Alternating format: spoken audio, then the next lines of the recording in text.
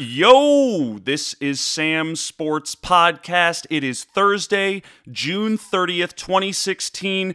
Today, we're going to be talking about NBA free agency. Tonight at 12 o'clock Eastern Time, free agency will officially begin for the NBA, and it's a very unique year because the salary cap is jumping up by over $20 million, and the dollar amounts on these contracts are going to be way bigger than anything we've ever seen before. So, in honor of this special free agency, I thought a perfect guest to come on the podcast would be my good friend, longtime San Antonio Spurs fan. You might have heard him on the show before if you're a longtime listener. The executive director of Smith Street Stage, Jonathan Hopkins. J-Hop, welcome.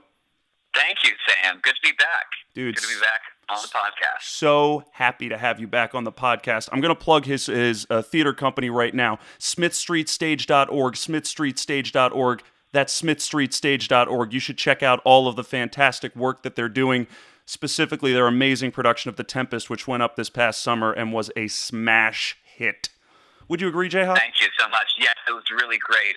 Beth Ann, my roommate and wife and artistic director of the company, was the director of the show and really outdid herself. It was really a beautiful piece of theater. We were all very happy with it. Dude, that's such great news. That's such great news. I know how much time and energy you put into that, and to see your labors come to fruition like that is really just a beautiful thing. Yeah.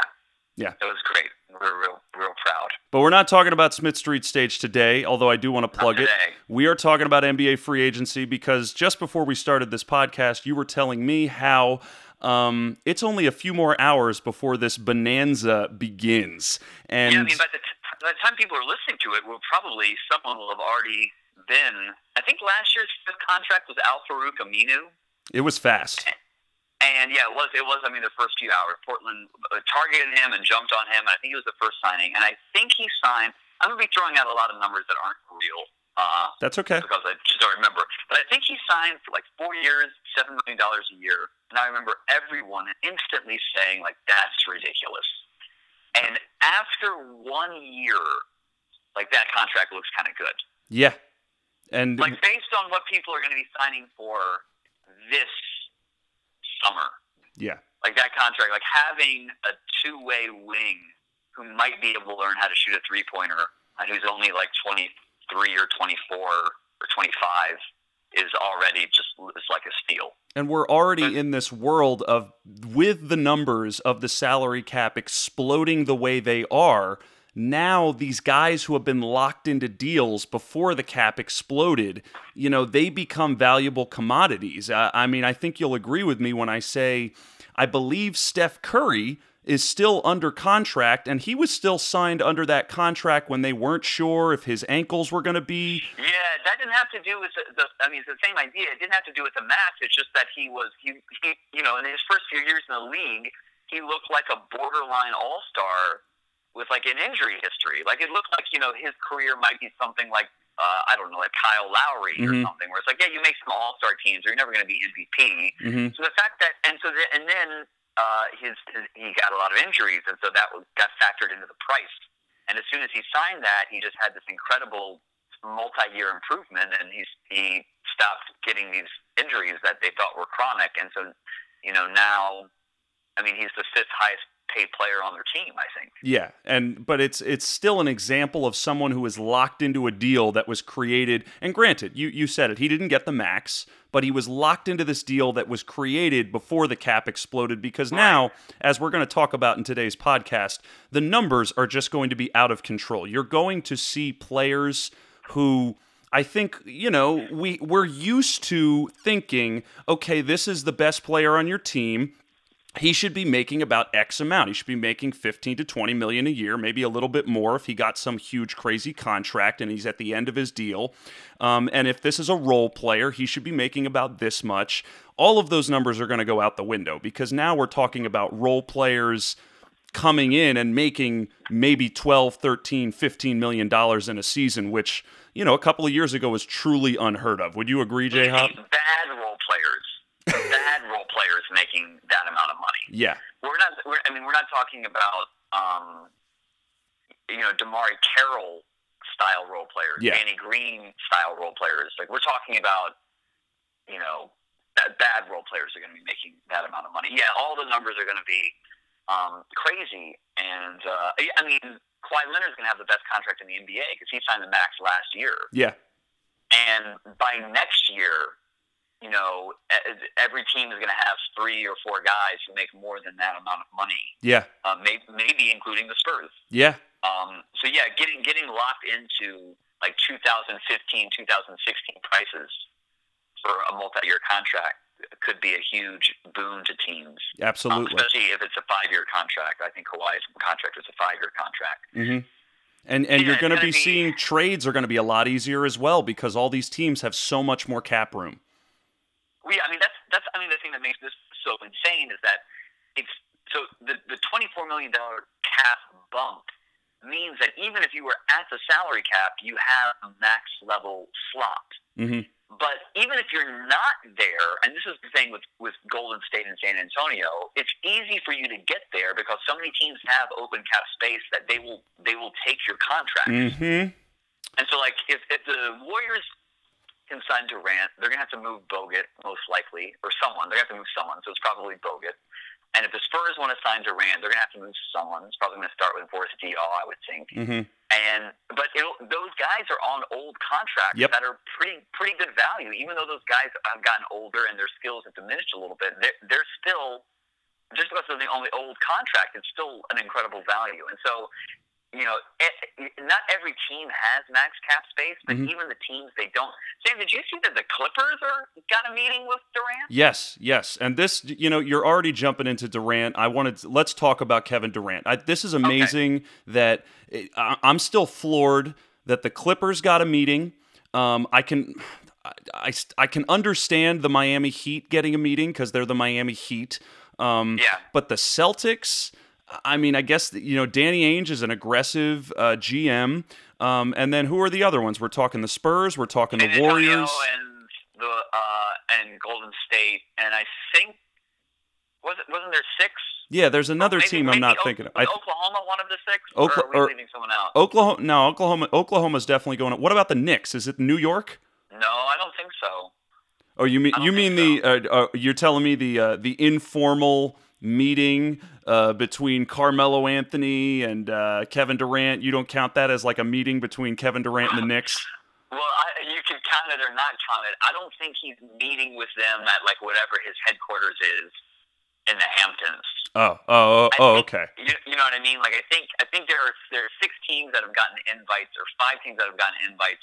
I know San Antonio is one. I know Golden State is one. The Clippers are one. The Heat and Boston. I don't think there's another team in the East. No, I don't think that's it. I think Oklahoma City is the 6th team. Okay, so maybe that was counting as the 6th. I mean, if I'm wrong, it's not going to matter.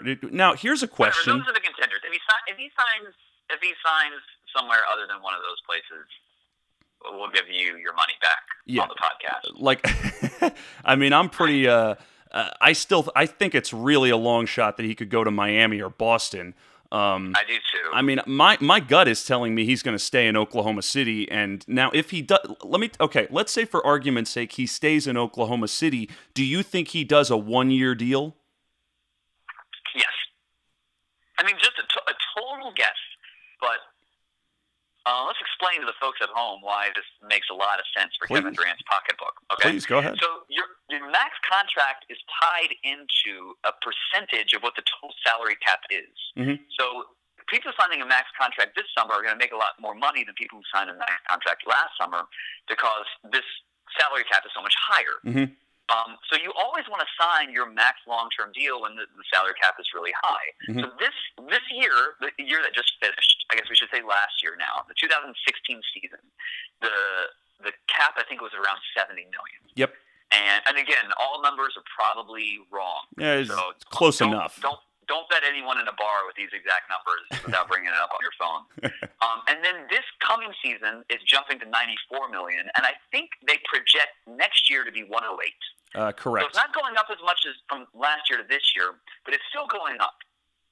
Further, the amount of money you can get as your max is in part determined by your number of years in the league. Mm-hmm. And when you go from year 9 to year 10, you see a jump. I think you can go from getting 30% of the cap to 35% of the cap. That's correct. And next year's Durant's 10th year. Mm-hmm.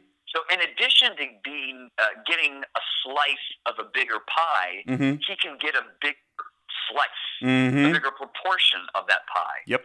And so if he does the 1+1, meaning he would sign a 2-year deal to have a little money as insurance in the second year, and then he would have an opt-out after 1 year, and then he could resign. Yeah, I mean that's what LeBron's been doing with the Cavs the last couple of years. Doing 1+1, 1+1, 1+1. Mm-hmm. And although I bet next year LeBron might take the long-term deal just to lock up that money into his mid-30s or even late 30s. Yeah, they're already talking about he might get a $200 million deal. He definitely will, and Durant will too. Yeah. Yeah. And then the other variable with that, Sam, or the other, not variable, I guess, the other factor with that is that Russell Westbrook's contract expires next year. Mm-hmm. And so they can make that decision collectively if they want to. They can say, let's both stay and try to win a title, or maybe by that time win another title, mm-hmm. or they can both go. And if they both go, that might be sort of easier for everyone to take, mm-hmm. because it won't be Durant abandoning his team. It'll be like, well, this thing just didn't work, and the players got tired of it, and they left. Yeah. So yes, I think he'll stay at Oklahoma City. I don't. I mean, do you see him going to the Warriors or the Spurs? Like, I could see the Spurs or the Warriors pulling it off. And you said it. If it's not the Spurs or the Warriors, he's not. Maybe Miami. He is not going to the Clippers, and he's not going to the Celtics. I think there's an over 50% chance that he stays at Oklahoma City. I would say maybe around 70% if I were to just pull a number out. And I have no idea. I haven't been reading rumors. I don't follow Kevin Durant is kind of close to the vest. You know, he's right. An interesting character in the NBA. I think in a lot of senses we don't know exactly who these players are, but we get a lot of, exposure to them, and I think we get a sense of their persona. And I think Kevin Durant is someone who, when he's been positioned right next to Russell Westbrook as much as he has, Westbrook is a little bit of a bigger personality, maybe not as big as Draymond Green, but he draws a little bit more attention. And Kevin Durant, I think, enjoys kind of fading into the background a little bit when it comes to like press conferences and podiums. And so in a situation like free agency where he's never really been in this situation before, this is truly his first opportunity to walk up and be courted by all of these teams for $100 or a $200 million contract. And I think that, now that we're in this situation, it's hard to read Kevin Durant on what he is thinking and what he wants to do. I mean, would you agree with that? Yes. I think I can make I think a 1% case for Boston, mm-hmm. which is just that I think they would have room for another max slot. Mm-hmm. So I think you can say, like, hey, Durant, as soon as we sign you, Durant, we're in the Final Four. Yep. We're going to the Eastern Conference Finals. Mm-hmm. Okay, as soon as that happens. And we would have room to bring in another max player. Mm-hmm. So do you want to play with Horford? Do you want to play with Conley? Do you want us to get Hassan Whiteside? I mean, not to say that you could guarantee that you would get those guys. But you figure you can get at least one of them. Yeah, and if you can't get one of them this year, then you can go at it next year. Mm-hmm. Because all of their contracts are really cap-friendly. And so I think you can say, like, not only are you in the East, not only do you have a great coach and a really active and smart front office, but we have some flexibility going forward that we can sort of build this team around you, and you would attract people. But I still wouldn't put Boston's chances at more than I would be shocked. I'd be shocked if he went to Boston. I'd be shocked if he went to Miami. I only think there's one pitch that would work mm-hmm. with Durant. Mm-hmm. And I'm not saying that this will work, but the only one pitch that I think could possibly work, and that would be, I think you have to say, like, look, Russell's great. You and Russell love each other. You and Russell are friends. And as long as you play with Russell Westbrook, you're the second option.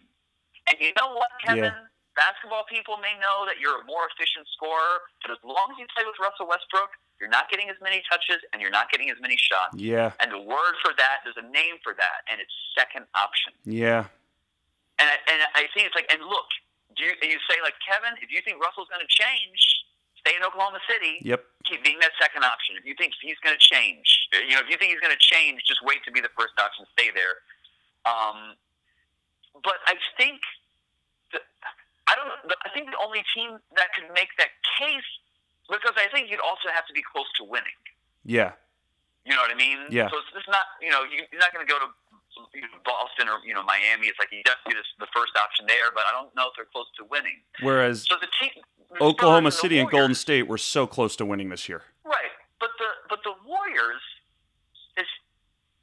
I mean, does Kevin Durant look at Clay and Steph and even Draymond and think like, well, I'm getting 20 shots a night there? Yeah. And maybe it doesn't matter. Maybe because of how Golden State plays, everyone touches the ball every possession.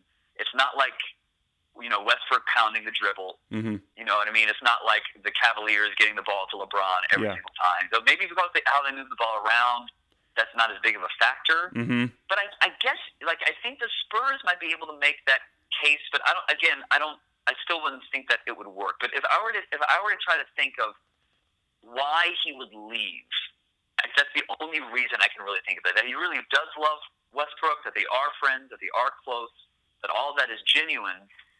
But you may be able to appeal to his competitiveness and his basketball intelligence. Yeah. Of just sort of saying, like, hey, if you come here, we'll build the offense around you. Now, I don't know how Kawhi Leonard would feel about that, or LaMarcus Aldridge, mm-hmm. but I mean, I guess they'd have to learn to like it. I mean, part of me feels like he could fit in with Kawhi and LaMarcus a little bit better than he could fit in with the Splash Brothers and Draymond. I mean, just my gut instinct. What do you think of that? Well, it's weird. It's like, I don't know. I mean, I don't really know Kawhi. I don't really understand him. He's just like a robot. Mm-hmm.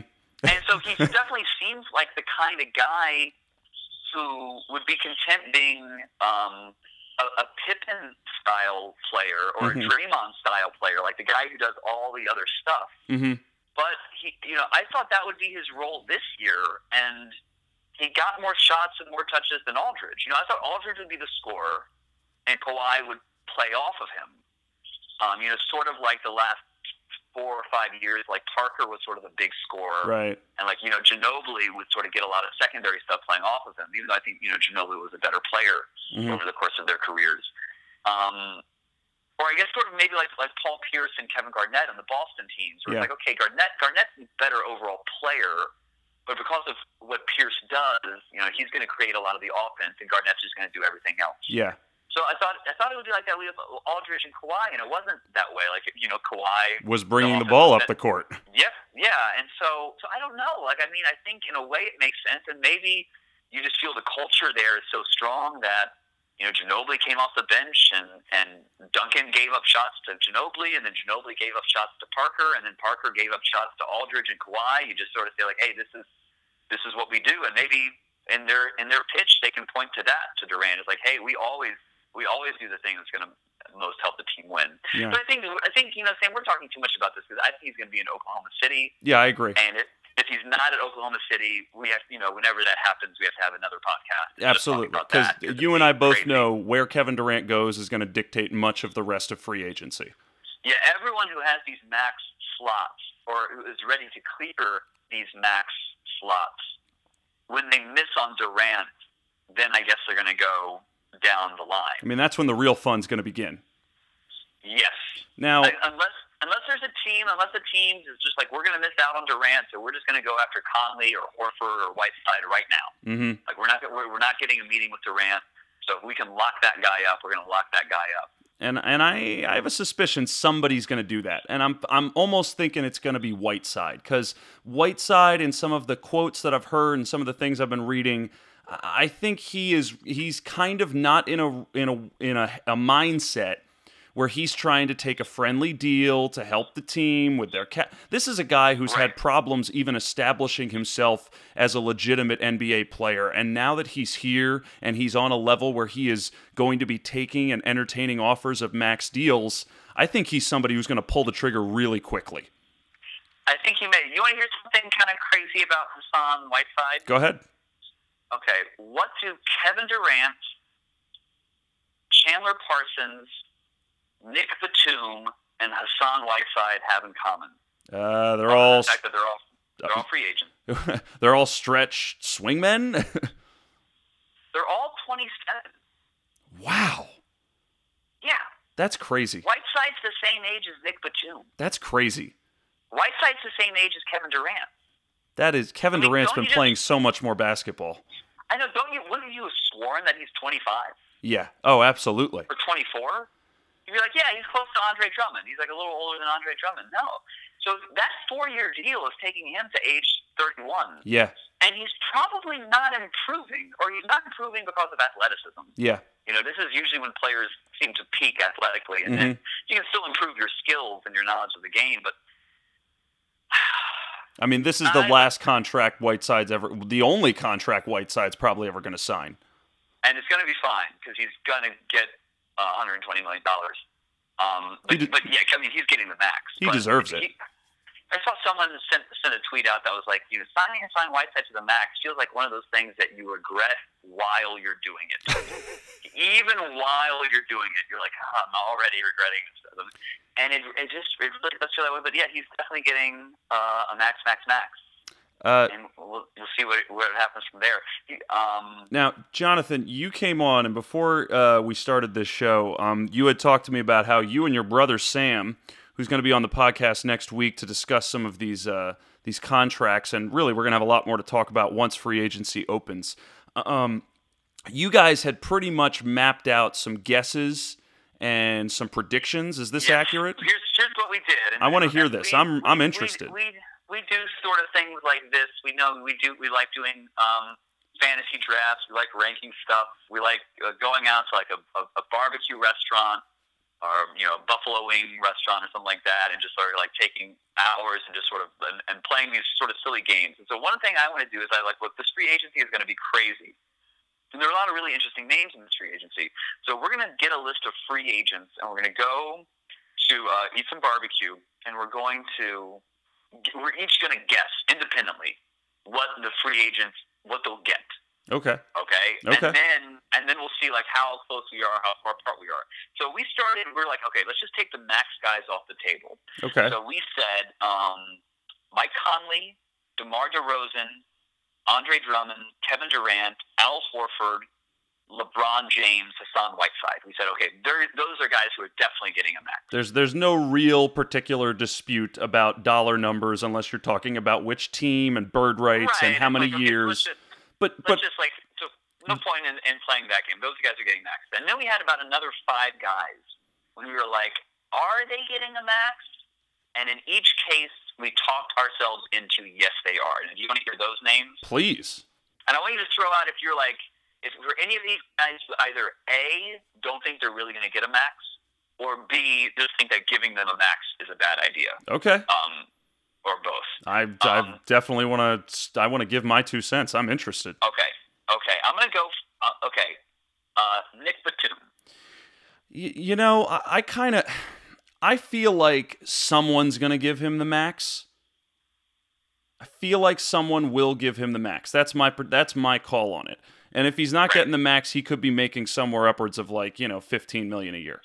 I think we did that. I think we said max or like max adjacent. So okay, maybe the guy stays with their team, so he gets that 5th year, and he's not making the absolute maximum that's allowable, but because he's getting that 5th year, it's more than any other team could pay him. Absolutely. So we sort of meant like max or like 95% of the max, like max with a little team discount. Yeah. Okay. Yeah. So Nick Batum, we said getting a max. Bradley Beal, he's restricted free agent.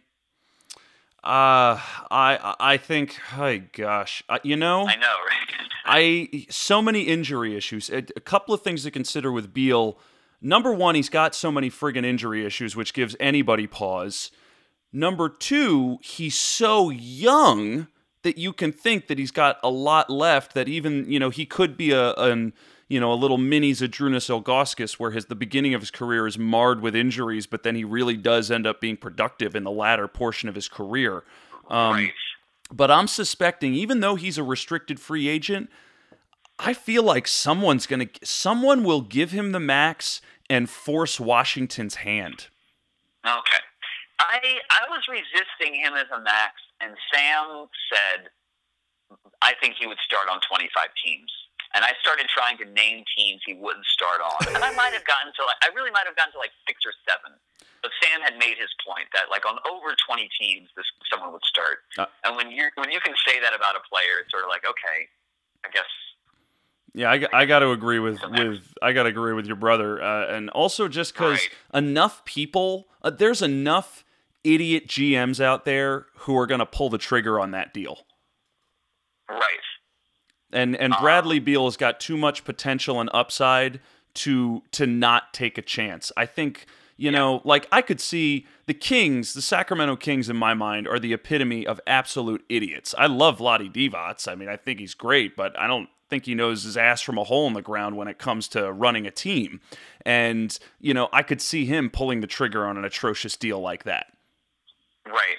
Well, I guess that's what I'm asking. Do you think a max for Bradley Beal is atrocious? Because it seems like we agree, me and you and my brother Sam, who's not here, all agree that he's going to get a max. Yeah, the only thing stopping him from getting a max is injuries. Like, when he's not injured, he's great. Someone will sign him. So you think the only thing that would make the contract bad is just the injury factor? Yeah, if he gets a max deal and then misses 30 games next season. May I introduce you to Chandler Parsons? Oh, boy. Oh, my gosh. Who's also getting a max this summer? Oh, my gosh. 4 years older? Dude, who wants him? Who is, because it's not going to be Dallas or Houston at this point. He's essentially, I did not realize he could spurn teams. He has spurned now 2 teams at this point.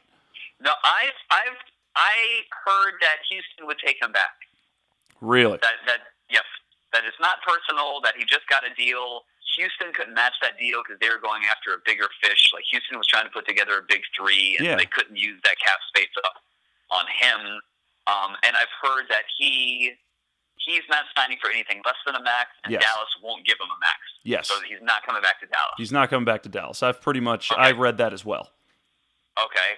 And then let me sort of stay. We're at wings. So let's go to NBA champion. Okay. One-time NBA champion. Harrison Barnes. This may be the trickiest one. Okay. Actually, I think the one after this is trickier. I mean, Sam and I think he's getting a max. I guess the question is... He does not deserve a max, I'll tell you that. How much does it hurt? Yeah. I mean... What's your reaction if Philadelphia 76ers sign Harrison Barnes 4 years, $120 million, or whatever the max is going to be? Okay, I don't like that. Number one, I am not a Harrison Barnes fan. I thought he was a little overrated last year after the championship. I think that, in my opinion, his stock went down this season. Yes. Certainly the playoffs kind of exposed him a little bit more and showed, I think, his shortcomings and his weaknesses. In that, for those same reasons, I don't like the rumors that the Sixers are going after him because it looks right. It looks now. Are there rumors of that? Yes, it is absolutely true. I've been reading on ESPN. The Sixers are pushing hard to get Harrison Barnes. I can actually. I mean, it's like I don't even want to guess whether it's a max deal or not because I've already read the article. I think they're trying to offer him 4 years, $90 million, which is still astronomical money, but I don't like the idea of him coming to the Sixers. I think he probably could be a decent fit, but I think for one of their first kind of big off-season, free agent signings, Harrison Barnes feels like, I don't know, it feels like a lame duck signing. Would do, right? Yeah, it sounds like something the Knicks would do, a signing where as soon as the ink dries, you're just like, oh God, this is the worst. You couldn't have picked anybody else. Like, go get Joakim Noah before you get Harrison Barnes. You know what I'm saying? I do. But he's getting a max. Yeah, he does not. He should not be getting the max. I'm just putting that out there. Yeah, and I actually think there's been a lot of time. Every time someone signs for a huge dollar amount, people say, well, with the cap going up so much, it's not going to matter. But of course, it will matter because some teams will have horrible contracts and some teams won't. Yep. And the teams that don't have horrible contracts will be able to go after the next Kevin Durant or the next whoever it is who's switching in free agency. Even if that next player is the next Horford or Conley, who takes a team from 50 wins to 60 wins, and an outside contender to an inside contender. Okay, so then the last one we have. And we talked ourselves into this guy being at max. And this is probably the only one that I could be talked out of, and that's Dwight Howard. Oh God, Dwight Howard, the incredible disappearing center. His position is becoming obsolete as we're doing this podcast. Right. I mean, okay, people say that, but last year Robin Lopez signed for big money. Marcus Gasol got the max. There's Aaron Baines was a third-string center for San Antonio who ended up giving more money than I thought he would. Like a lot of people, Tyson Chandler got $14 million a year, and he was like 32. And so you say that, and people say that this is becoming obsolete. I think this is a little overstated. Golden State started Andrew Bogut and might have a championship now if Andrew Bogut didn't get injured. That's true. When those minutes started going to Varejao and Ezeli, they missed Bogut. And I know... Dude, you are completely echoing me. I totally agree. They really lost something when Bogut got hurt. San Antonio started 2 traditional bigs. Oklahoma City started 2. I mean, I guess Ibaka's a traditional big. He shoots the three-pointer, but, I mean, he's 6'10". He's a rim protector. He's athletic. Cleveland started 2 traditional bigs, plus LeBron, who's basically a power forward. All right. So I know that the league wants, people say like the league is going small. It's like, no. And Golden State, they played Draymond at center, but only like 12 or 13 minutes a game. Yeah.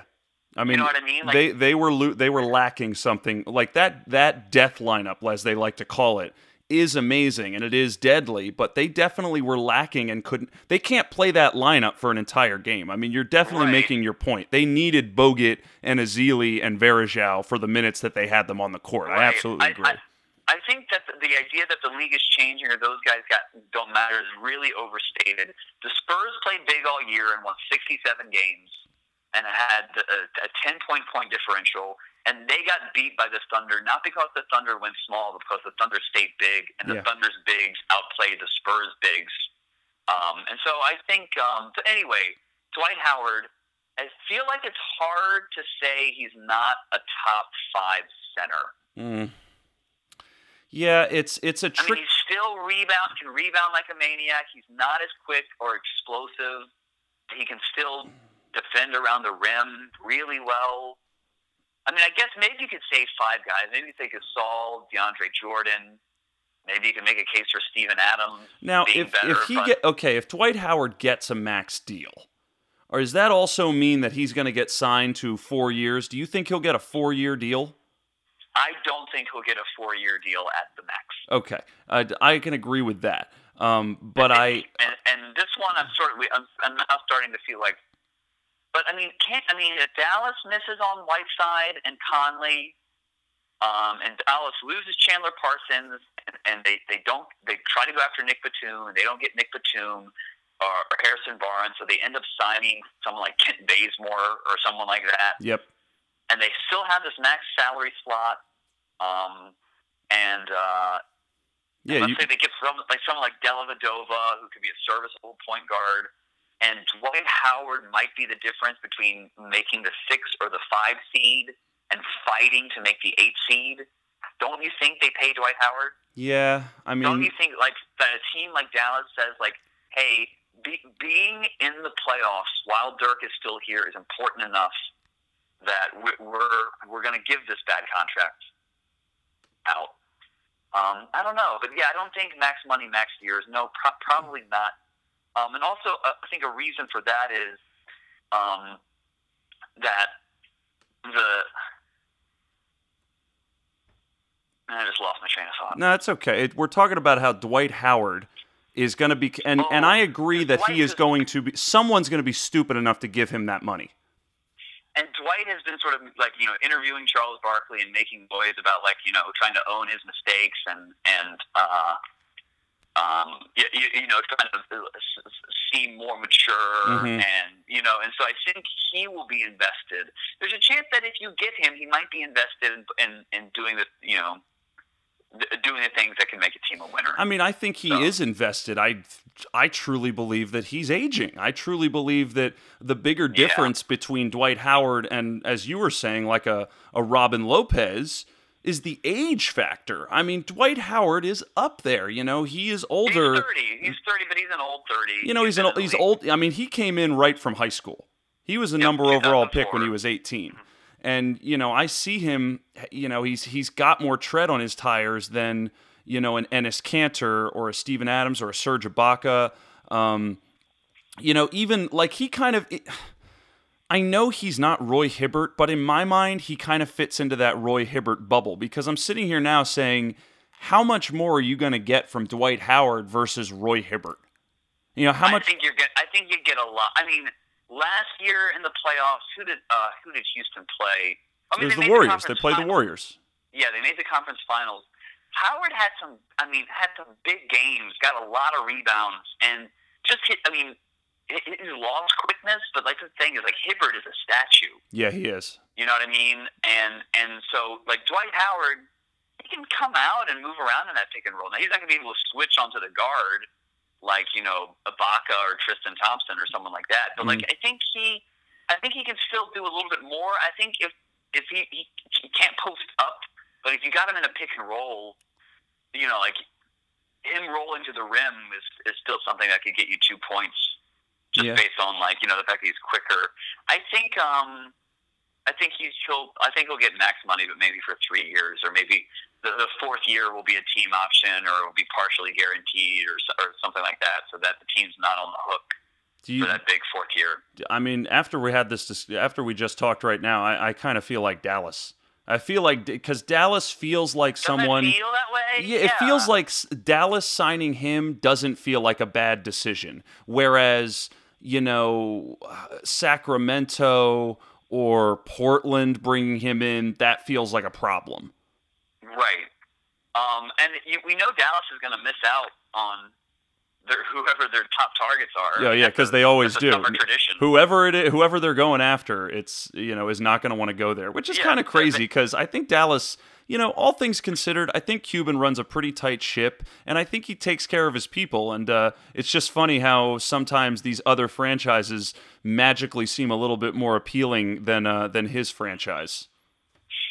I'm going to throw out something that has no basis in anything except my own imagination. Okay, I want to hear it. Do you think it has anything to do with the fact that he blew up a championship team? That he did not even pretend to want to bring Tyson Chandler back. Yeah. And I feel like if you're a player and you appreciate, of course, Mark Cuban appreciates how hard it is to win a championship. I mean, he was working all those years too.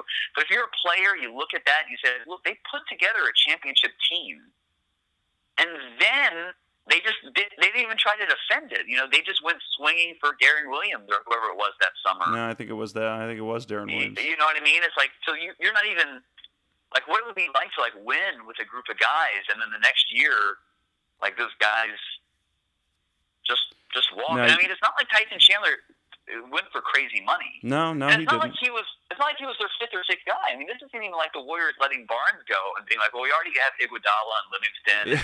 They can take up most of the minutes, and we'll sign a veteran with this money. It's like it's not even like the fifth or sixth guy. It's not even like James Posey winning a championship with the Celtics and like getting overpaid by someone and going somewhere else. Like this is, he was their second most important player, I thought, in that. And they kind of fell into him, right? Didn't he come back and he was just there for that 1 year? They were not prepared for him to be as big a piece of the team as he was.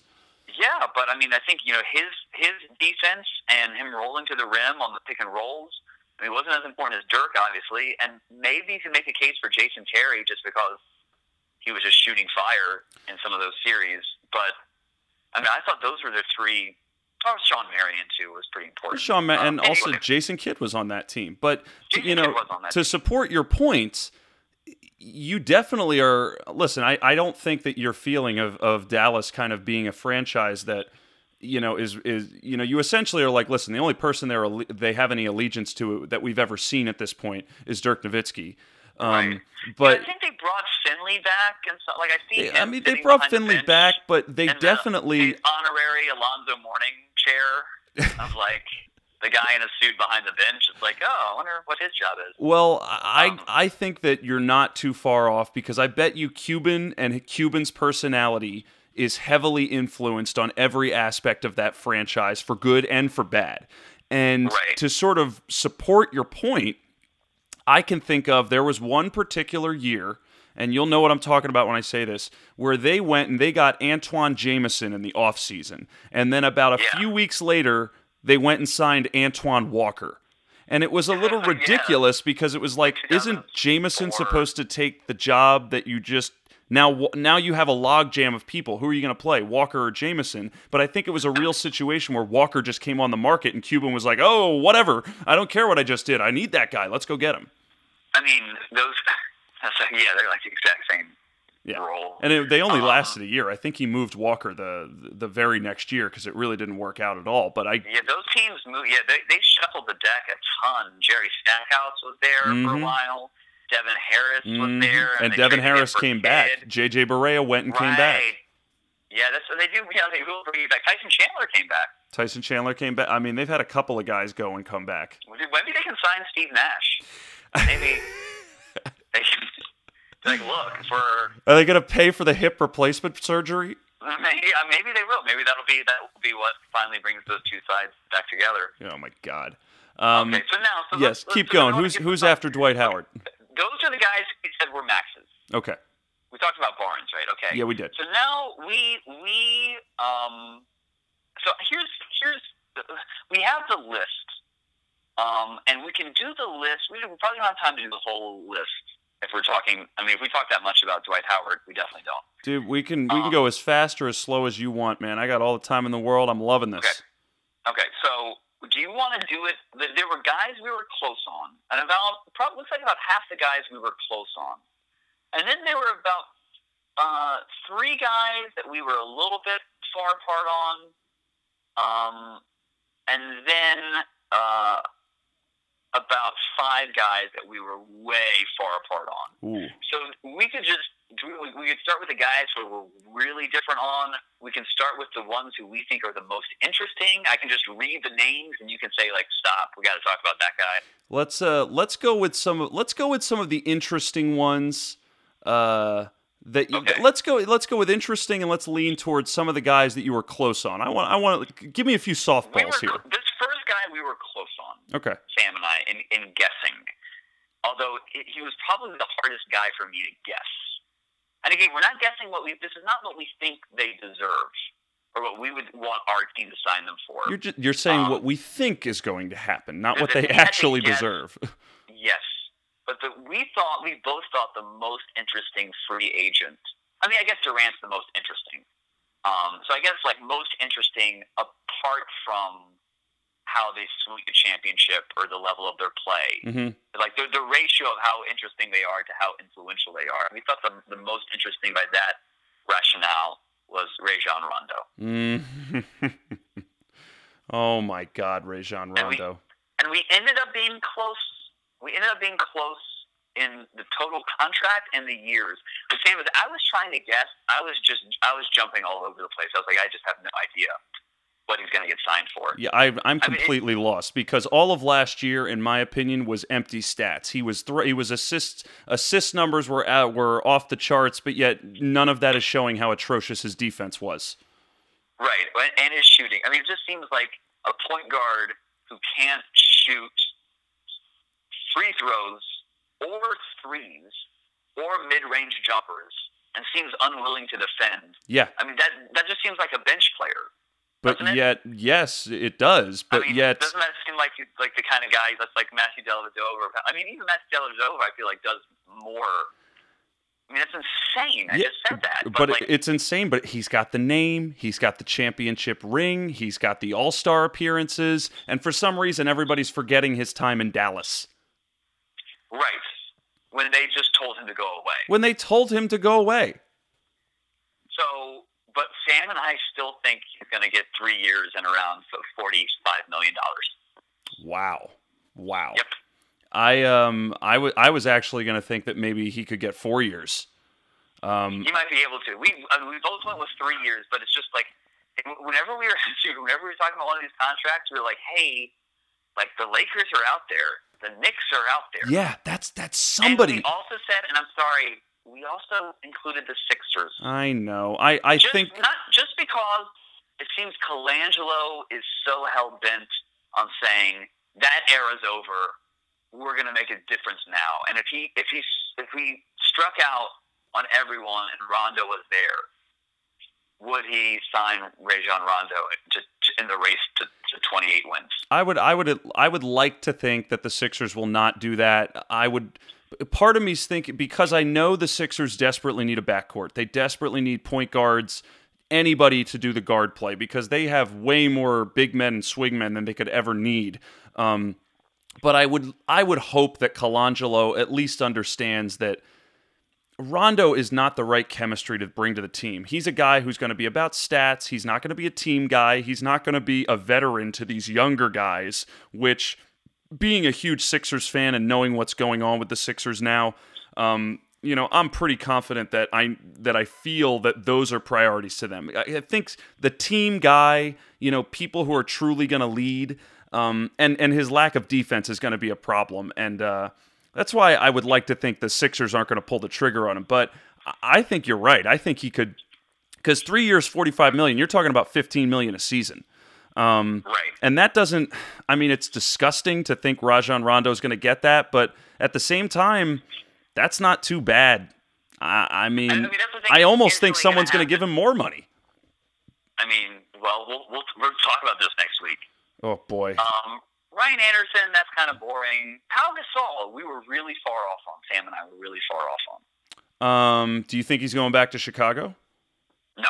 No? No. Okay. I think he could get 3 years. Even at his age, with his ability, I think he could get 3 years, and he could probably be making more than Rondo. Right. And that's what Sam thinks. I think he's going to chase a ring, and Sam thought he was going to chase a payday. So I had him at 2 years, $16 million, so $8 million a year, and Sam had him at 3 for 54. Yeah, I was going to say I'm a little bit more leaning towards Sam. The only reason I would think he's not chasing a ring is because he's already got one. He's got 2, yeah. And so I think that was sort of the thinking. Last time when he was a free agent, he met with Oklahoma City, San Antonio, and Chicago. Mm-hmm. So it was sort of really just looking at teams that looked like they could be in the top 5. And Marc Gasol wants him to sign with San Antonio. Interestingly, why does Mark want him to sign with San Antonio? Why wouldn't Mark want him to come play with Memphis? I guess he's just family first. Sam. All right. Family first. God bless them. No, but he seriously said that. He's like, I think for what Powell wants at this point in his career, he should go to San Antonio. That would be, Now, if he goes to San Antonio, I could see him signing I think he'd get more than $8 million a year. I think he'd go up. I think he's at least making $10 million a year. Maybe he is. And $10 million is nice for any team that gets him. Right. Well, he definitely could. But I'll say, Sam, it's not Rondo level, but I know a lot of Chicago people feel about Gasol like that he's an empty stats guy. Really? And yeah, I've read things that advanced metrics like plus minus numbers or whatever are not very kind to him. There's an impression that he doesn't really work on defense. He just sort of stands around.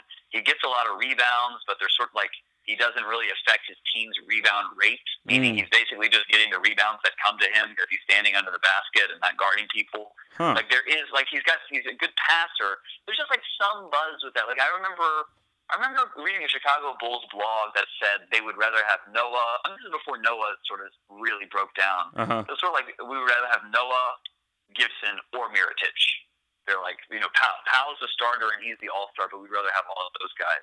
So I worry about that a little bit because I feel like him coming to Spurs is fairly likely. And I just don't know how that will work. He adds skill.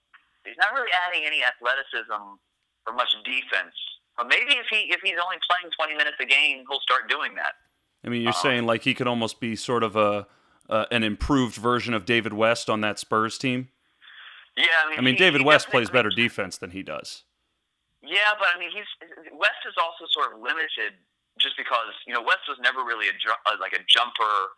I mean, he was not a bad athlete, but it's not like he was like a Baca or Bismack Biyombo that was flying all over the place. No, he was more physical, throwing bows around.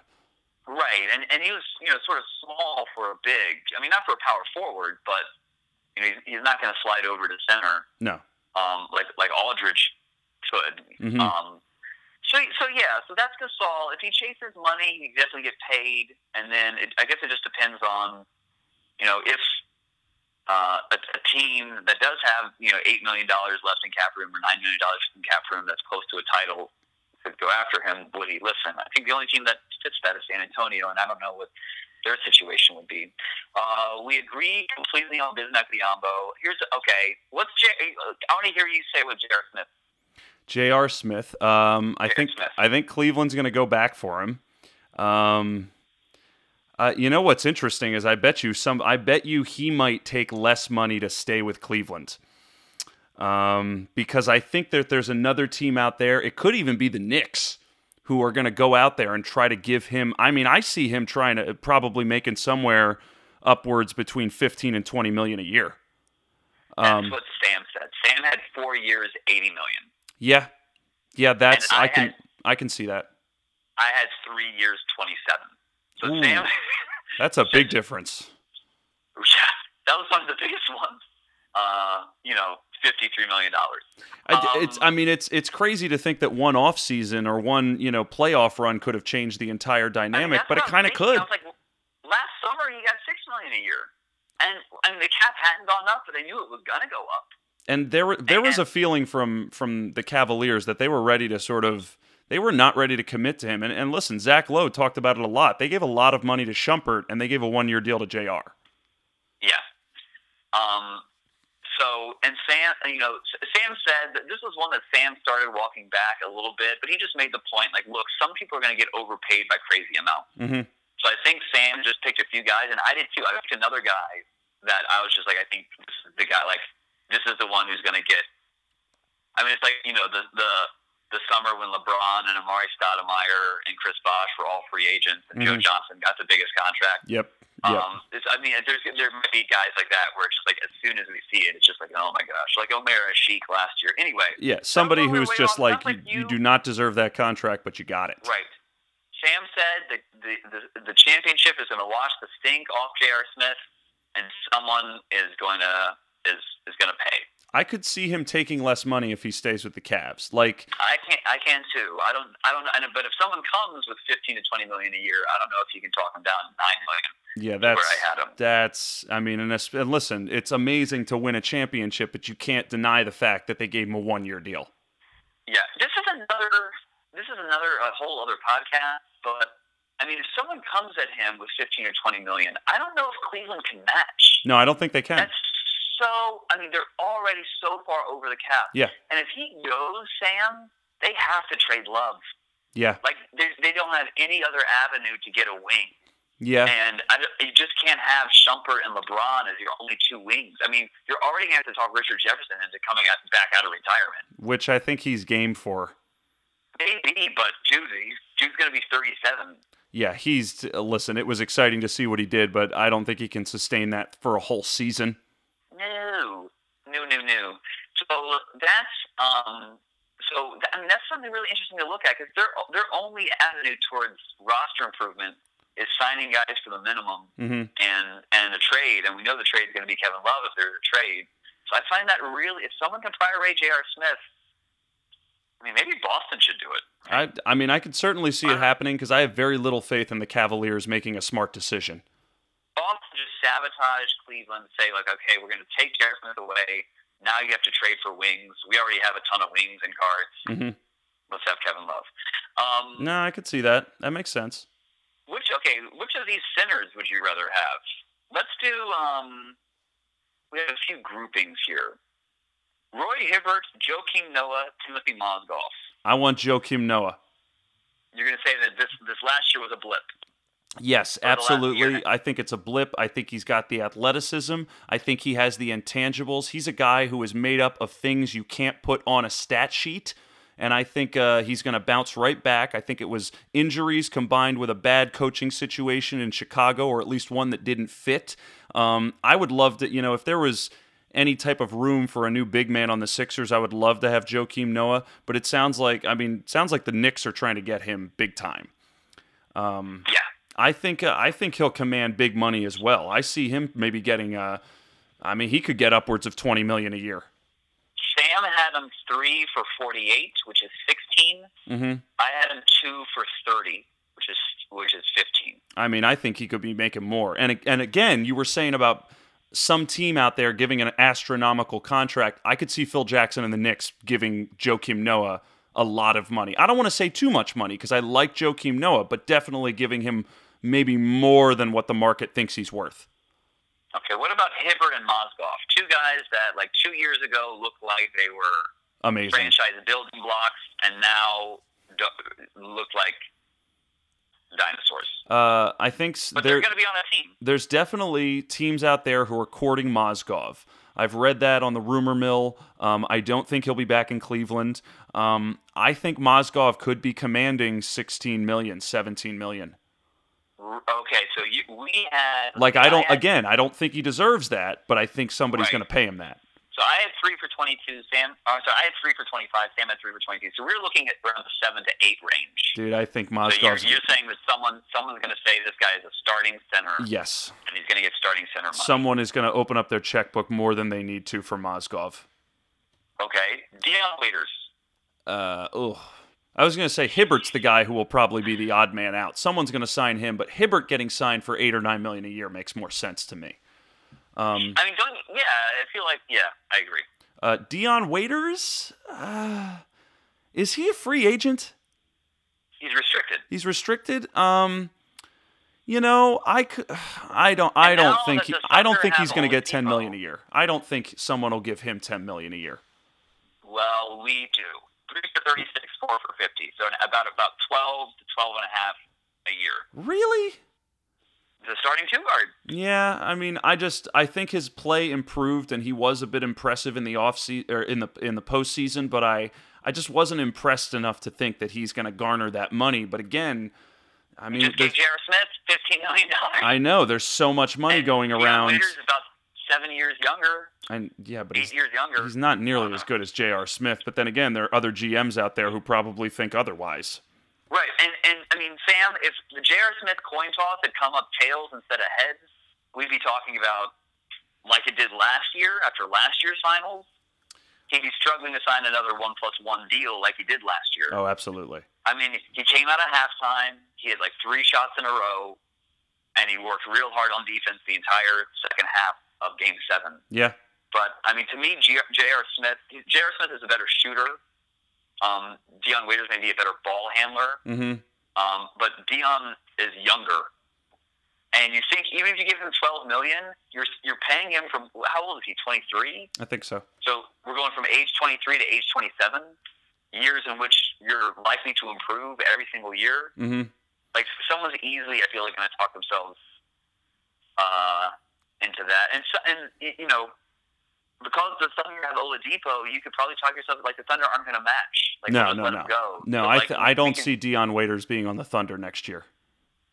Now maybe it's alarming that both Cleveland and the Thunder, both teams who are competing for championships, were very content to let him go. That might be a warning sign. Yeah. But again, the Knicks need a 2-guard. Yeah, I feel bad for whoever decides to pull the trigger on Dion Waiters. But think of the 2 guards who are available. DeRozan, we know he's going to resign. Afflalo. Isn't Afflalo out there? Yes, Afflalo is out there. That might be a better deal, but he was already with New York. Yeah. Evan Turner. Evan Turner. Would you call Evan Turner a 2-guard though? No, I think he's gonna be Sam's. Well, actually, let you go first. Well, Evan Turner. I think Evan. I have my own thoughts about Evan Turner, of course, because he was drafted by the Sixers. He spent some time there. Being a number 2 overall pick, he was a little bit of a disappointment in my mind. I think he'll stay in Boston. I think I don't think will be garnering the same type of money as J.R. Smith. It's in my opinion, I see him getting more money than a Dion Waiters, though. Like, I could actually see him getting upwards of, 10 million or 11 million. Even though it feels a little gross to kind of give Evan Turner that type of money.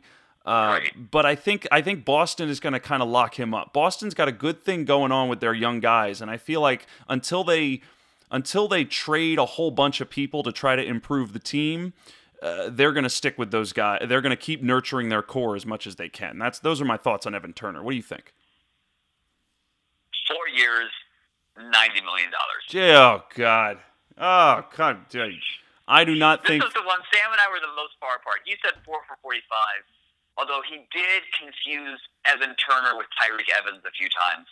So, and he was like, wait, which one's which? I was like, yeah, fair enough. And Turner can play the 1, the 2, or the 3 on offense and on defense. He is the 2-guard version or the combo guard version of Jeff Green. Like, hey, he may not affect winning that much, but he does a lot of things, and he kind of looks good doing them. It looks like he should be good. Mm-hmm. There aren't not a lot of 2 guards. Dion Waiters, J.R. Smith, Aaron Aflalo, DeRozan's not going anywhere. And I think and Evan Turner's still young. I think the success in Boston washed some of the Philly, Indy stink off him. Remember, he was in Indiana for a hot second. Oh, I remember. And so I think someone's going to be like, hey, he's still on the youngish side. This guy can be a starter for us. He can play multiple positions, which teams love because it gives you roster flexibility and who you start and who closes games. And I think someone who misses out will go after him. I hope I'm wrong. I'm not saying Sam thought that J.R. Smith would get crazy money. You seem to sort of think that seems plausible. For me, that guy was Turner. I was like, someone will talk themselves into this. I don't want to agree with you, but you've definitely convinced me, because now that you put it that way, he is versatile. He is someone who can play multiple positions, and does a lot of sort of the garbage work, that what do they call the lunch pail guy, the guy who comes in and right. Just does his job and gets loose balls and hustles. I mean, that is definitely Evan Turner's MO. And I don't want to admit, and for those reasons, I think you're right. I think he could get a 4-year deal, but in my heart, I'm like, he deserves 3 years. He deserves like 10 or 11 million a season. That's about all he deserves. But I think you're totally right. But think about it. Like, again, we go from 70 million to 94 million. So that's about a third increase. So your 10 million a year contract is already like a 13 or 14 million. Yeah. A year just from, and then guys always get a little bit more than it seems they should, or almost always. So now we're up like around 15, 16 million. And there's going to be a team, like I'm looking at this list we have, and we didn't list every single guy. Mm-hmm. There's going to be a team that didn't get a meeting with DeRozan and missed out on the other wings, Barnes and Batum, and I mean those guys are more 3s than 2s. Yeah. And they're going to be looking at the available shooting guards, and it's going to be Evan Turner and Lance Stevenson. Mm-hmm. You know what I mean? And they're just going to be like, well, like we're or maybe Dion Waiters will still be out there. I think that's the thing. It's like when teams miss, the Knicks need a 2-guard. Yeah. They get Noah, and then they're going to need a 2-guard. I don't know what their cap situation is. They've got. I mean, with the Knicks, it's like the Cavaliers. Like, they don't mind overspending. They don't mind, dipping into the luxury tax if they need to. I know they'll do that. I'm just wondering about how much actual cap space they have, because now they have Rose's contract and Anthony's contract. I don't think they have a lot of other committed salary, because they got rid of Robin Lopez. Mm-hmm. And I believe Aflalo's gone as well. Is Aflalo gone? He's a free agent. He's a free agent. So yeah, his cap isn't on the they can have that space if they want it. Mm-hmm. So other guys we talked about. So there's going to be a team that feels like it needs a 2-guard to make the playoffs. And part of me thinks that he's going to get a 4-year deal from somebody, because then when the cap gets even larger, if he doesn't pan out, then that deal becomes a nice trade chip. Maybe. I mean, not if it's $23 million a year like I think he'll be getting, but Let's hope to God Evan Turner does not command that salary. What do you think David West gets?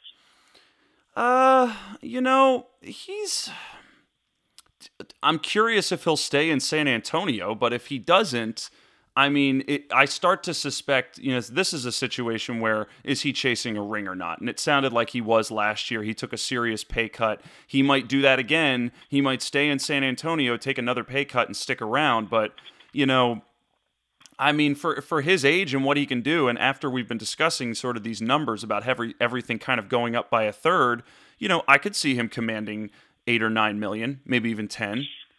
Yeah, I had him 2 for 12. Sam likes him 3 for 36. So Sam has him around 12. Yeah, I think, like at this point, I don't even know if he's a third big. I mean, and how old is he? 3 years? What? I mean, he's up there, right? He's 35, I think. 34, 35, 36. He's somewhere around there. I don't even know if he's a third big. I mean, he doesn't shoot the three. He's pretty good from mid-range. Doesn't rebound that well. Doesn't defend that well. Mm-hmm.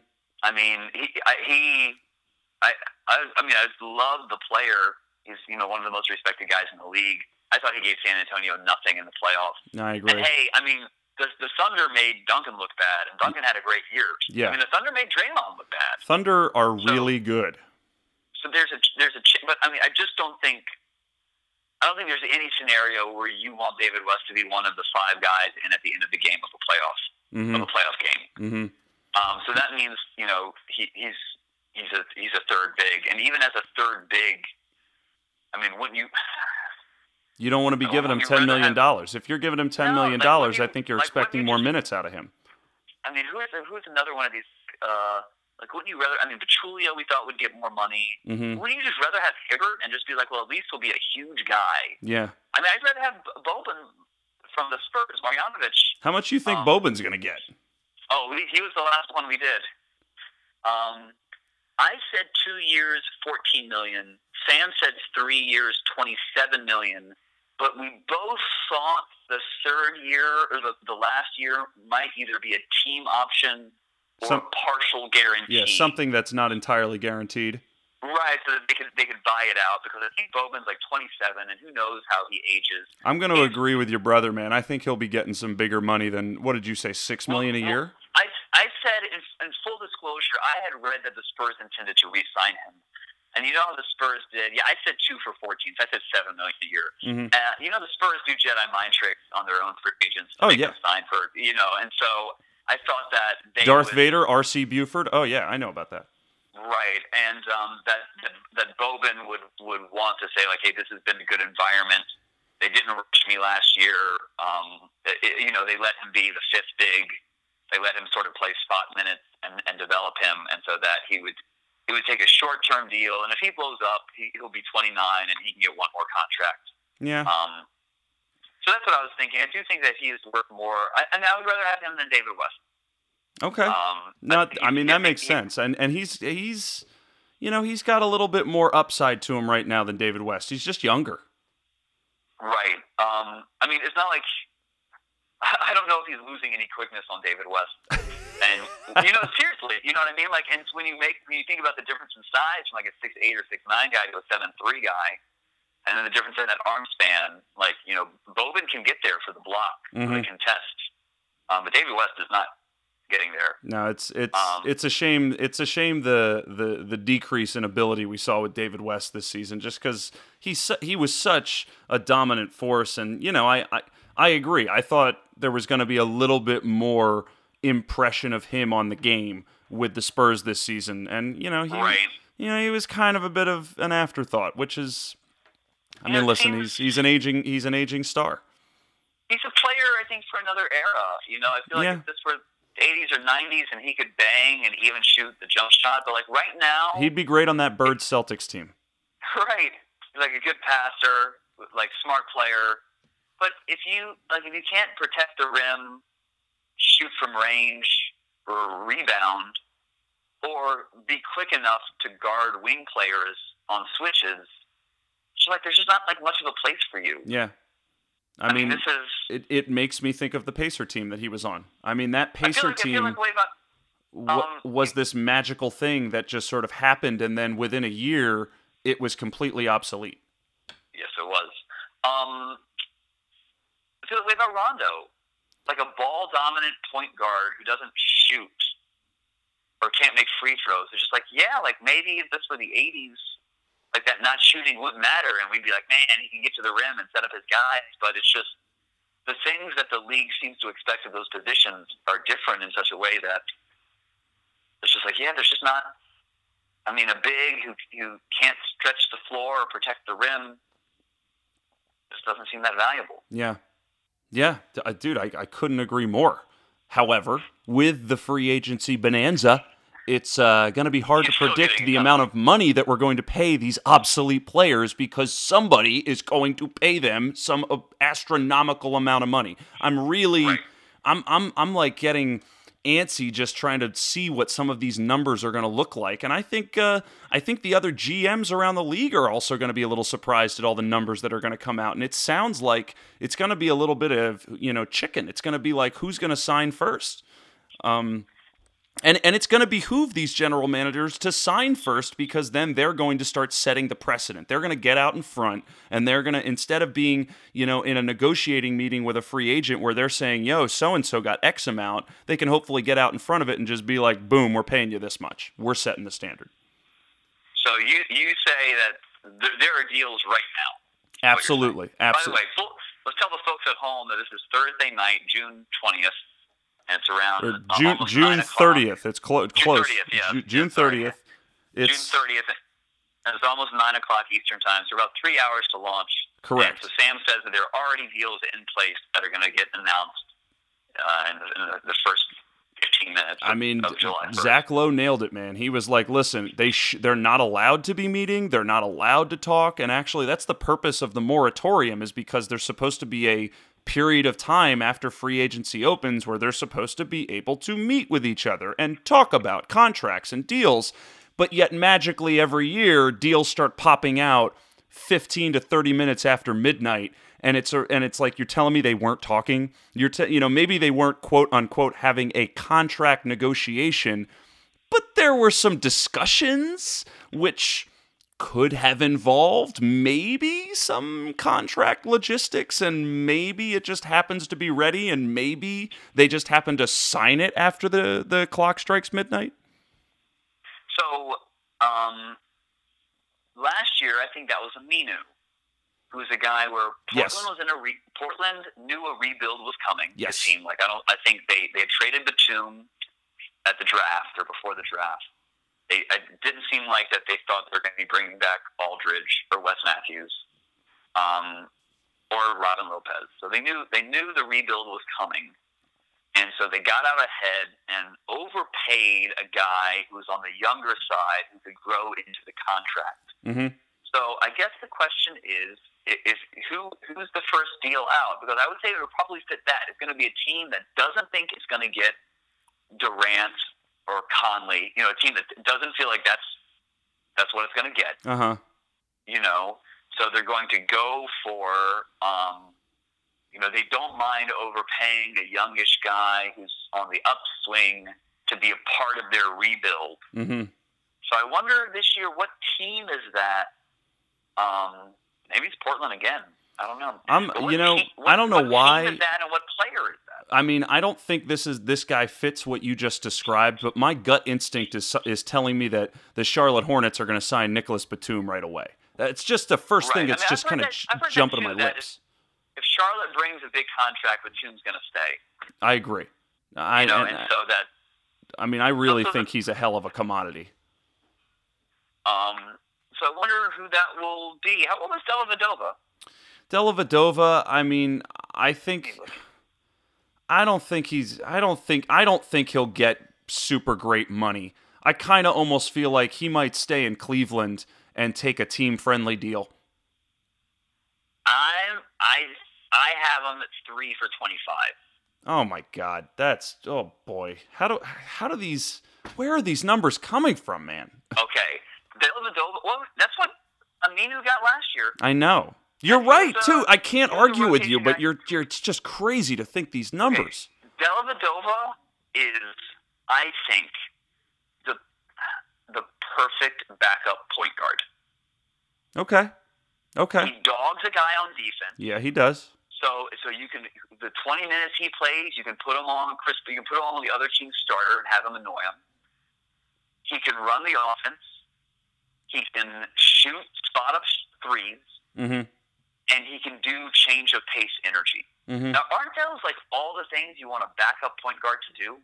Yeah. Like he can spot up, and so you can play him next to your point guard. Yeah. Like the Spurs did that with Parker and Mills. The Cavs did that with you can't do that with Jeff Teague and Dennis Schroeder. Yeah. They both want the ball. Mm-hmm. So like you can move him off the ball. You can have him hound a guy on defense. Mm-hmm.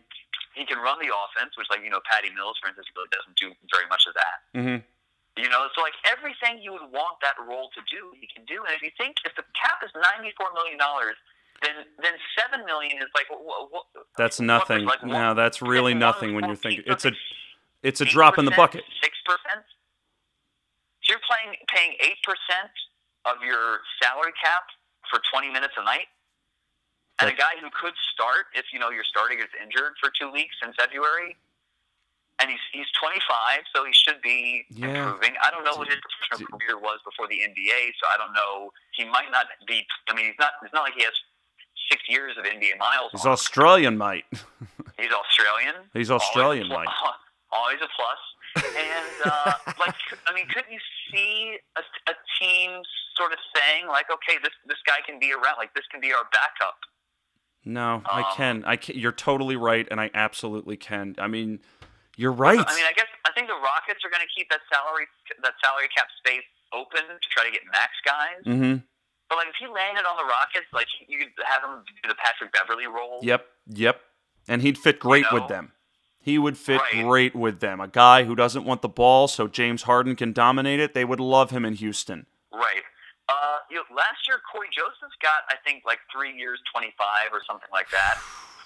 And he was a third-string point guard for San Antonio, and he was closing playoff games in the Eastern Conference Finals. He was one of the 5 guys on the court at the end of the game. He was a pretty big surprise for the Raptors, in my opinion. He was a little younger than Dellavedova, I believe, and more athletic, too. And so those are some positives he had. But I can see Dellavedova, and I just don't think Cleveland will match that. I think teams think because of how far Cleveland is over the luxury tax that they can sign Dellavedova, and Cleveland just won't be able to match. I mean, I think he's unrestricted. I don't mean to match to suggest he's a restricted but you make a good point. Someone's going to jump in and try to scoop him up like the Rockets did with Jeremy Lin. They might not backload his contract like that, but I hear you. Someone will come in and offer him money. Right, or another thing, like if Charlotte thinks like they're losing Jeremy Lin, who's also a free agent, could Dellavedova be? Again, he's a ball handler. He's a shooter. He could play next to Kemba Walker. He could back up Kemba Walker. Like the sort of ways that you could use him are so many that. Yeah. And so I could see him being sort of like the first guy, like a team with cap space, not trying to win now. I think I heard Milwaukee was courting him. Mm-hmm. Maybe a team like that is like, hey, we're Milwaukee, we're the Washington Wizards. Yep. Like, hey, we're just trying to get back in the playoffs. Mm-hmm. Like, we just need a piece that's going to help us. Yeah, just another guy who's going to be a great chemistry guy, who's going to be hustling, who is not going to want to dominate the ball. I mean, it's hard to find sometimes a basketball player who doesn't need the ball in his hands all the time. Right. Dellavedova is absolutely that. A 3-year contract. Next year, the cap goes up even more, so the deal is even better. And the year after that, it's an expiring deal. It would be easy to move. Dude, if something goes wrong. Oh my God! I could see him being the first guy. I could see him being the first guy to sort of a team like maybe that. Cleveland just sort of locks it down right away. I don't think it'll be Cleveland because I think he'll get more money from somewhere else, and I think Cleveland will balk at it. No, I think you're right. I don't think Cleveland can put money on Dellavedova until they know what's going on with J.R. Smith. Yeah, and they can listen. As much as they love Dellavedova, they can fill him in with someone else. Right. So, any playoff game, Kyrie's playing 40 minutes, and you can have LeBron be the point guard for the other. I mean, LeBron's already going to be the point guard for more than 8. You know what I mean? And so it's like you just need a backup guard, and you can find someone to do. You can find someone to do that. Yeah. Dellavedova. I can see him going early. I can see him being one of the first people. I'm trying to think. I might, part of Jared Dudley? Jared Dudley. Jared Dudley is also another. You had mentioned him before too. He's a real sort of tasty commodity. This another guy who's kind of a stretch, who's athletic, who can shoot. Coming off a bit of an injury-plagued season, so he's maybe flying under the radar a little bit. But I don't know if Washington. I see him going and getting more money somewhere else. Yeah, I mean that's another one with Sam and I. Sam. I had Evan Turner. Sam had Jared Dudley, 3 years, $60 million, and I had him 2 for $20. I had him $10 million a year. Sam had him $20 million a year. I mean, I think Jared Dudley. I think $20 million a year is a bit much, but I do think he's going to command some good money. And I don't think he'll stay in Washington. I mean, I could see the Knicks going after him. I could see. I could even see Miami going after him if Luol Deng doesn't come back. Yeah, Miami is interesting. Yeah. But the thing is, those teams, Miami, they only have that cap space if they miss out on Whiteside. It's weird. It's or on any or Durant or any of the nice guys. I mean, they're in a situation where they might not have Wade back. Wade is talking about leaving. I don't know if it'll actually happen, but he really is talking about it. And last year, they made it happen, but it was definitely tenuous, and it went down to the wire when Dwayne Wade signed that contract. It was not a sure thing he was coming back to Miami. It was a bit of a showdown. I feel like the teams where Dudley would fit are already championship teams that wouldn't want to spend that much on him. Mm-hmm. The teams that would overpay him would be teams like Washington or the Knicks, who would just pay a tax for having a veteran team first player. You'd be like, hey, we know you probably want to win a championship. We'll overpay you to come here and be a grown up and do winning culture types of things. Mm-hmm. And so I feel like if he does get overpaid, it'll be by a fringe playoff team, which I think was sort of Washington's thinking. It's like, okay, we're barely making the playoffs. We want to make the playoffs. Like let's get to add this piece. Yeah. And I think they also wanted to play more small and have more stretch bigs. Yeah, Washington made a lot of miscues this year, and you combine that with injuries, and the season was lost. But if he does go someplace like Golden State, San Antonio, Miami, a place that sees itself as a contender, you sort of feel like, okay, he's going there, he's going to be taking less. Mm-hmm. So I think that will be sort of where he lands will be interesting. So you had just mentioned, and I think we should start getting to wrapping it up because we've been talking for a bit, and I think we need to start getting excited for the actual free agency. You definitely sound like you're staying up to midnight to see. Hey man, I told you I'm in Central Time Zone. That just means I got to stay up till 11. Right. Well, I mean, 11 is when you might first hear the deal. But what if it doesn't come out until a little later than that? I might just hang out a little bit longer. I don't mind going into work a little groggy, man. I don't mind going into work rubbing my eyes. Right. You don't want the feeling of waking up that morning and refreshing your phone and being like, oh my God, I missed all the trades that happened. Oh my God. I'm going to be sitting there just posting things. But I want to leave you with this. I think, because we're talking about what's the big deal that's going to hit as soon as free agency starts.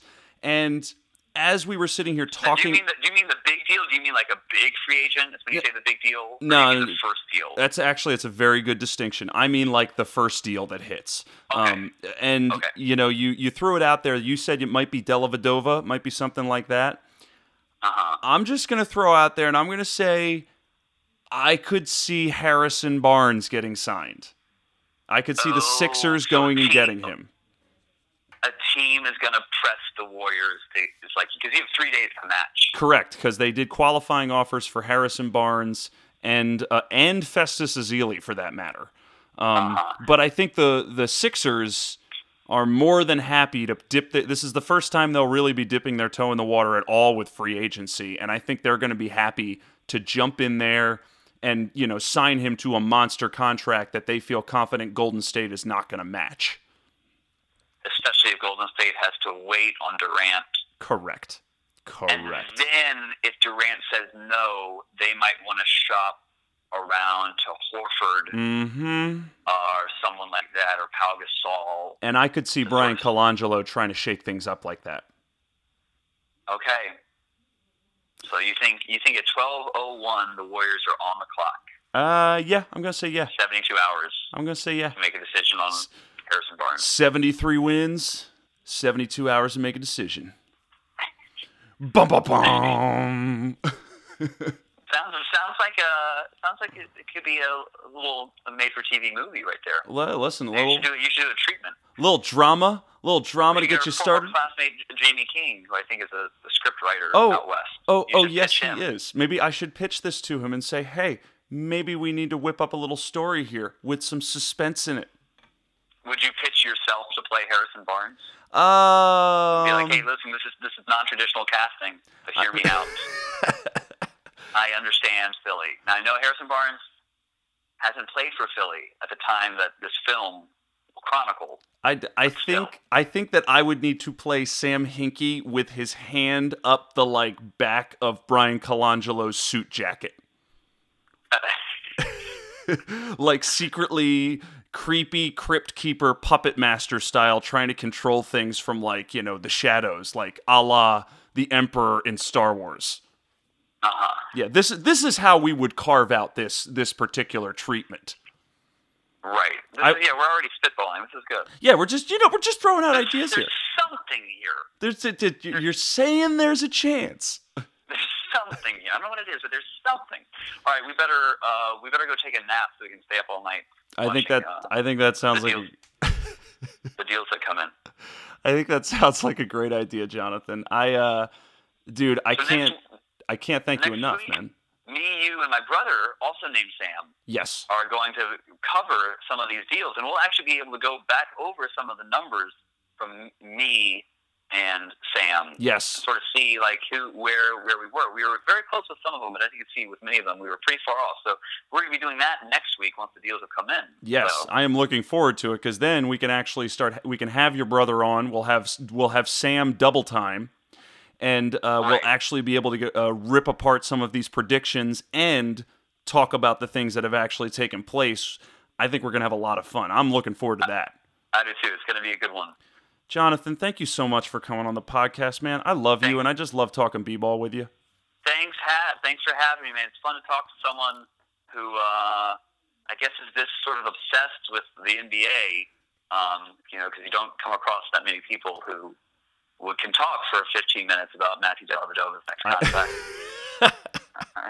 Dude, it is a joy to have people like you in my life, because it is difficult for me to find people like you as well who can talk for 15 or 20 minutes about, the disintegrating necessity of Roy Hibbert. Right. So we're going to be doing it again in under a week. Yeah, that's the plan. And, of course, before you sign off, smithstreetstage.org, smithstreetstage.org, that's smithstreetstage.org. What is it, Jonathan? That's smithstreetstage.org. That's right. Go there, check it out. You'll see all the work that they do in Brooklyn. Fantastic performances. If you are in that area, you should be checking out what they're doing. They're now, I think you're doing things year-round now. Is that correct? Doing things year-round. The next thing we're going to be doing is, we haven't set a date yet, but it'll be coming up, a workshop production of The Rover, directed by Maddie Barish. Ah, yes. I saw that on the website. Very, very weird play. Very weird play. And so it's a Restoration era play, some really strange things. And so we're going to explore it and see, hey, is it even really possible to do a production of the show just based on some of the content that it has and some of the things that are in it. And so it's going to be it'll be really, really interesting. It'll be a challenge. I think we're going to learn a lot from looking at it. Dude, very strange play. Dude, very strange. It's the only way you grow. You got to try things out. You got to see how it feels, man. It could be a huge success. It could be an eye opener. You don't know till you do it. That's right, dude. Jonathan, you're the best, man. Give my best to Beth Ann. I miss you, and I'm gonna have you on the podcast again soon. I miss you too, buddy. I love you, and we'll be talking soon. All right, man. You're the best. I'll talk to you later. Talk to you later. Peace.